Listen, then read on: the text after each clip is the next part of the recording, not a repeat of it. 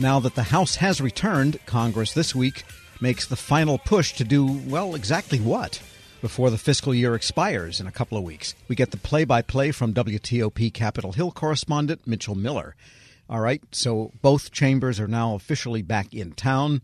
The fiscal year is over in 2 weeks. There's several scenarios here, huh? There are a lot of scenarios, some of them not so good, including the possibility of yet another government shutdown. So what is happening today is the Senate is rolling out the old minibus and trying to get it in the legislative road, trying to basically package three major appropriations bills, including Veterans Affairs, HUD, and other agencies, and trying to get this package of legislative bills, three appropriations bills passed. They'll have a big amendment process, and they're trying to get back to regular order, which they haven't done in a long time. And really what they're trying to do is get ahead of the House now just getting ready to convene. And they both have very, very different priorities. The House, as we've talked about over the last several months, many conservatives saying they are not going to go to the spending levels that Democrats and Republicans in the Senate have tentatively agreed to. So I think we're looking at a major clash between the two chambers coming up. We'll get the first chapter of all of this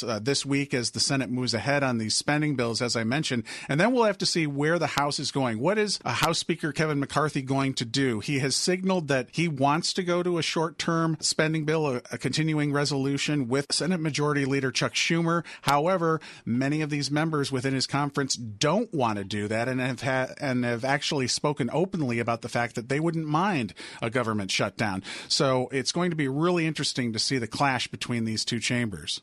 So potentially Kevin McCarthy could get enough votes using Democrats and some Republicans to go along with the Senate approach of a short-term CR, but ironically, he could lose the speakership over that. Right. They could, because of when he had all those series of votes to eventually become the House Speaker, they did include that provision to vacate the chair. And that has been mentioned a few times by some of these more conservative members of his conference, that if they don't like the way things are going, they are holding out that threat. And that was always a worry among more moderate Republicans in the House that could happen. So we'll have to see how hard the House Freedom Caucus really pushes. Sometimes they make a lot of noise and then they back off at the last minute. Right now, what it looks like is that if there's enough Democratic support in the House to get a short-term measure passed, it would probably go through early November is what they're talking about right now.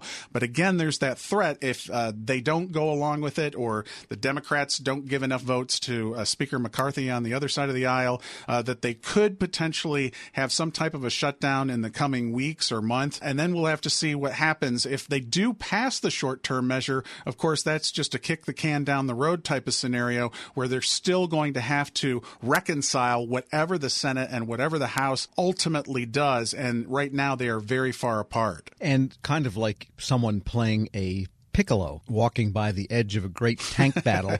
You have this bill from Virginia Representative Don Beyer and Virginia Senator Tim Kaine that would prevent shutdowns by having an automatic CR when these situations happen. But again, that's sort of like the little flute music at the side of the battle. Not much going to happen from it. Kind of one of those, wouldn't it be pretty to think so scenarios. We do see these types of bills introduced anytime there is rumor or discussion about the fact that there could be a government shutdown.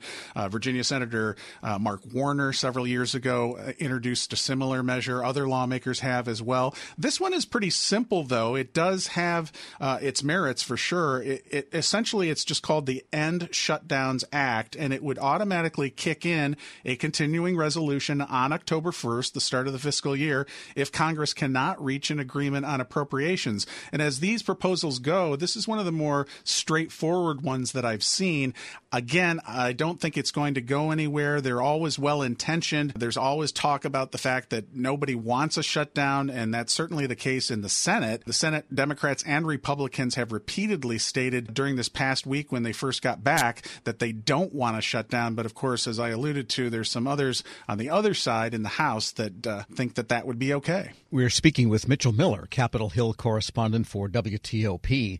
And I want to switch topics here for a moment. The return to the office for the federal workforce. That is still an ongoing topic of concern for at least some members of Congress. And earlier, one of the influential senators had a lot to say about it. Right. This was really interesting because the Republican leadership, as you know, comes out after their weekly luncheon and they talk about their various priorities. And this is not a topic that generally comes up during those type of news conferences. It usually comes up in committee. But Republican Senator Joni Ernst of Iowa was very forceful in her comments related to the fact that she thinks that federal workers are not and federal agencies are not doing enough to get back into the office.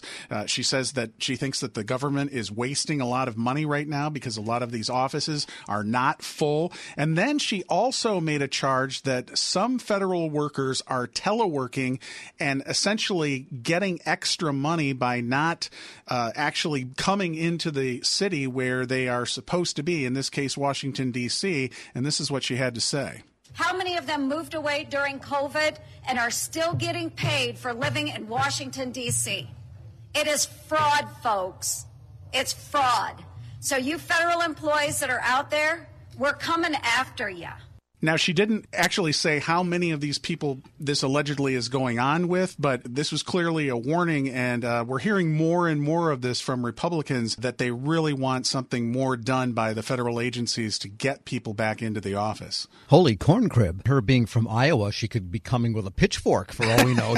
That's right. Wow. Yeah, that is very strong language. Have not heard quite anything like that. And while we have you also, the idea of just the aging of Congress, and I only ask this in the context of the bigger question in the country over the putative presidential candidates, both being elderly men. We see votes in Congress possibly affected their outcomes by the age of some of the senators. Right. And of course, this really came under the spotlight with what's happening with Senate Minority Leader Mitch McConnell. He is back. He's getting well wishes from everyone after yet another incident where he essentially just froze up while he was speaking to reporters when he was in Kentucky. And he has gotten an okay from the Capitol physician. Basically, they're saying that there were no seizures, no strokes, but it really has caused a big buzz on Capitol Hill about this age issue. You know, Senator McConnell is 81. His physical deterioration, if you will, has been pretty marked over the last 6 months, ever since he had a concussion and had a fall earlier this year. He really, for obvious reasons, doesn't want to publicly talk about it, but he did state last week very firmly that he does intend to serve his term as leader of the GOP, as well as through the end of his term, which would be ending in 2027. So right now he's 81 years old. Interestingly enough, another development last Friday, former House Speaker Nancy Pelosi, who is now 83, surprised some people by saying that she will run again for re-election next year. So that could potentially, if she's reelected, make her 85. And of course, we've talked about California Senator Dianne Feinstein, who has had health problems, who is 90. Senator Chuck Grassley is 89. I think we're just going to continue to see a lot of attention on the age issue. Obviously, people are living longer, and some of them are much healthier when they live longer than others. Senator Grassley, for example, has been in pretty good health most of the time, and so has House Speaker Nancy Pelosi. But as we have seen with Senate Minority Leader McConnell, it only takes one unfortunate incident, and then things can change pretty radically. Yeah, I've got this vision of brains in saline bubble jars with wires coming in and out and current going in, and they live on forever because the brain is kept alive and the body's been discarded. Actually, the wiring is just attached to their staff. Yeah, that's right. So the staff, when the staff gets to be 85, then we're really in trouble. I guess so, right. Never a dull moment. Mitchell Miller is Capitol Hill correspondent for WTOP. As always, thanks so much. You bet. And we'll post this interview at federalnewsnetwork.com/Federal Drive. Hear the Federal Drive on demand. Subscribe wherever you get your podcasts. Leadership today, especially within the federal workforce, is being tested more than ever before. Everett Kelly, National President of the American Federation of Government Employees, joined Shane Canfield, CEO of WEPA, to share how his upbringing in rural Alabama eventually propelled him to the forefront of thousands of union members, raising a collective voice. After years of leadership with both the largest federal employee union and as a pastor, Everett Kelly reflects on his deep-rooted values of integrity and hard work. Hello, and welcome to the Lessons in Leadership podcast. I'm your host, Shane Canfield, CEO of WEPA.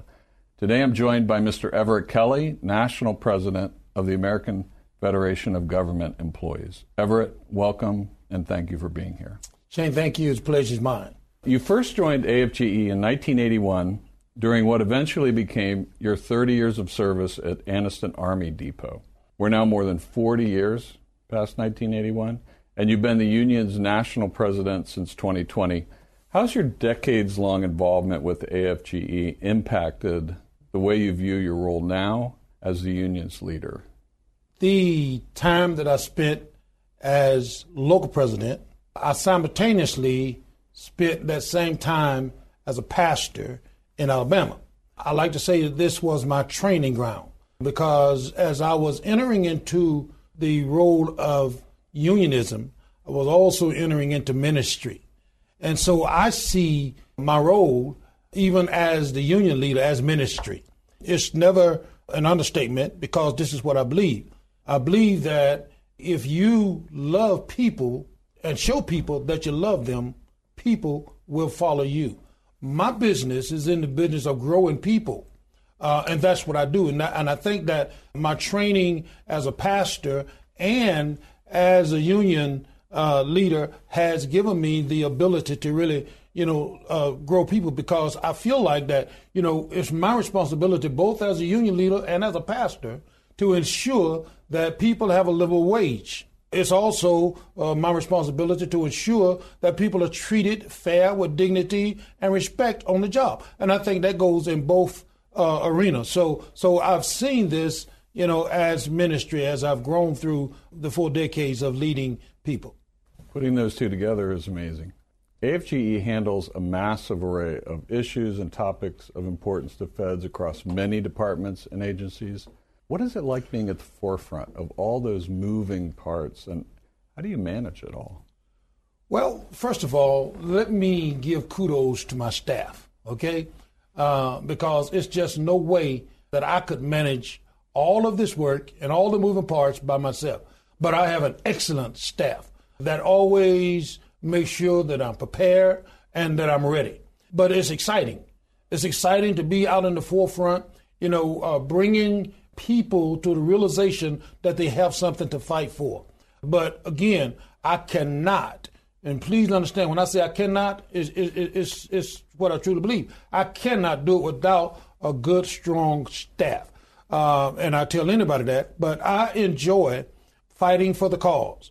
I enjoy standing in front of a group of AFG members, calling them to action, and then standing back and watching that action come to fruition. Because I know that I'm not the one that's doing it, okay? They are the one that's doing it. I'm merely casting a vision, right? And I enjoy casting that vision and then watching that vision come to fruition. And it's the staff and the members that get that done. As CEO at WEPA, I completely and totally understand that. We rely on them. It's not Absolutely. Just nice to have. We rely on Absolutely. Them.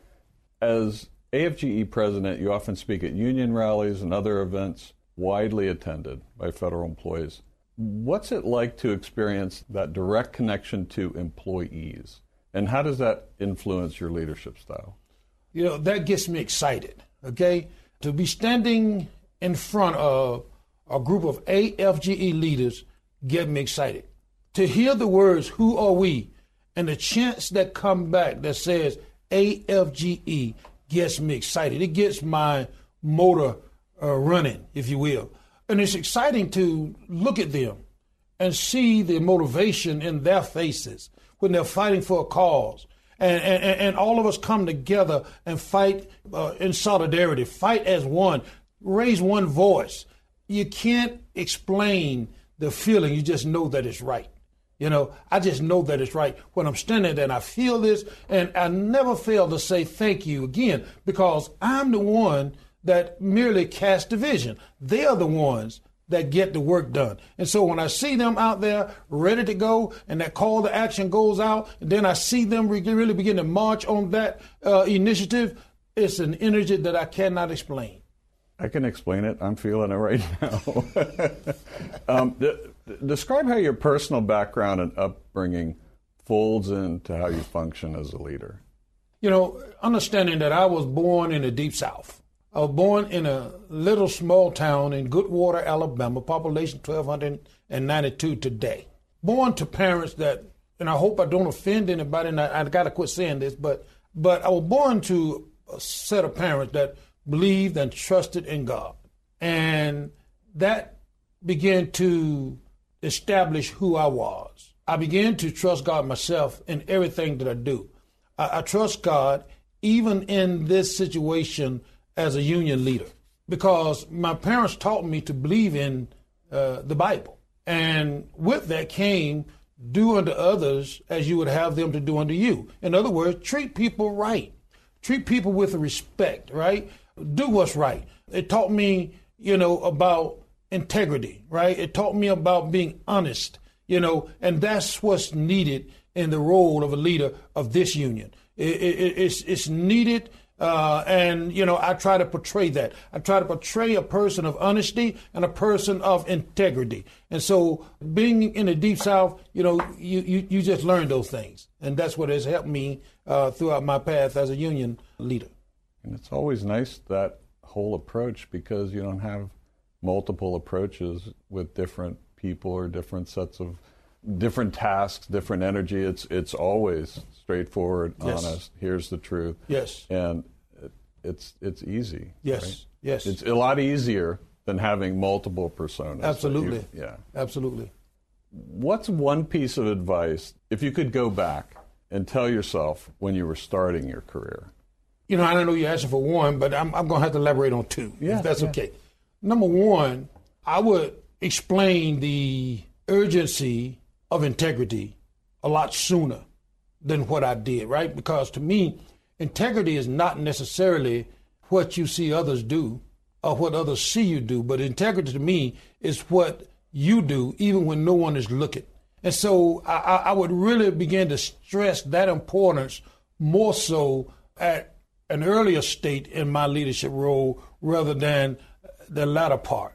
Okay, I begin to stress that more now, but I wish I had began to do that more at the earlier states in my role. Secondly, I would tell myself to always, and I'm going back to my roots, always work hard and don't ever accept no as an answer, right? Because I just believe that if you want it bad enough, if you want to achieve it, you can. It's all about the amount of work you put into it, right? And the amount of faith you have that it can be accomplished. So when I look at AFGE and its membership and where we were 4 or 5 years ago and where we are today, that's a reminder that you can do whatever you want to do if you put your mind to it and work hard enough. And one question that's always kind of interesting at the end of our time together is there one person, you mentioned your parents before, is there one person or maybe more than one who really inspired you when you were younger that you might even think back on today? It was my grandmother, with the understanding that when I was born, right, as I said, I was born in the Deep South. My father worked extremely hard. We didn't have a whole lot. I had 12 siblings. And so when I was born, I was very sick. Matter of fact, the doctor said I wouldn't live to be 16 years old. The doctor said I wouldn't ever hold a job. But my grandmother would always teach me how to pray. And she taught me about faith. And it is prayer and faith that has allowed me to be standing here today. Suppose I've been dead 50 years ago, but I'm 66 years old now. And it's all because of my faith and my belief and my prayer life. And I believe that beyond a shadow of a doubt. Amazing story. Thank you for sharing all of it with us, Everett, and really appreciate you being on the show today. Pleasure's mine. And this is Shane Canfield. We'll see you next time on Lessons in Leadership.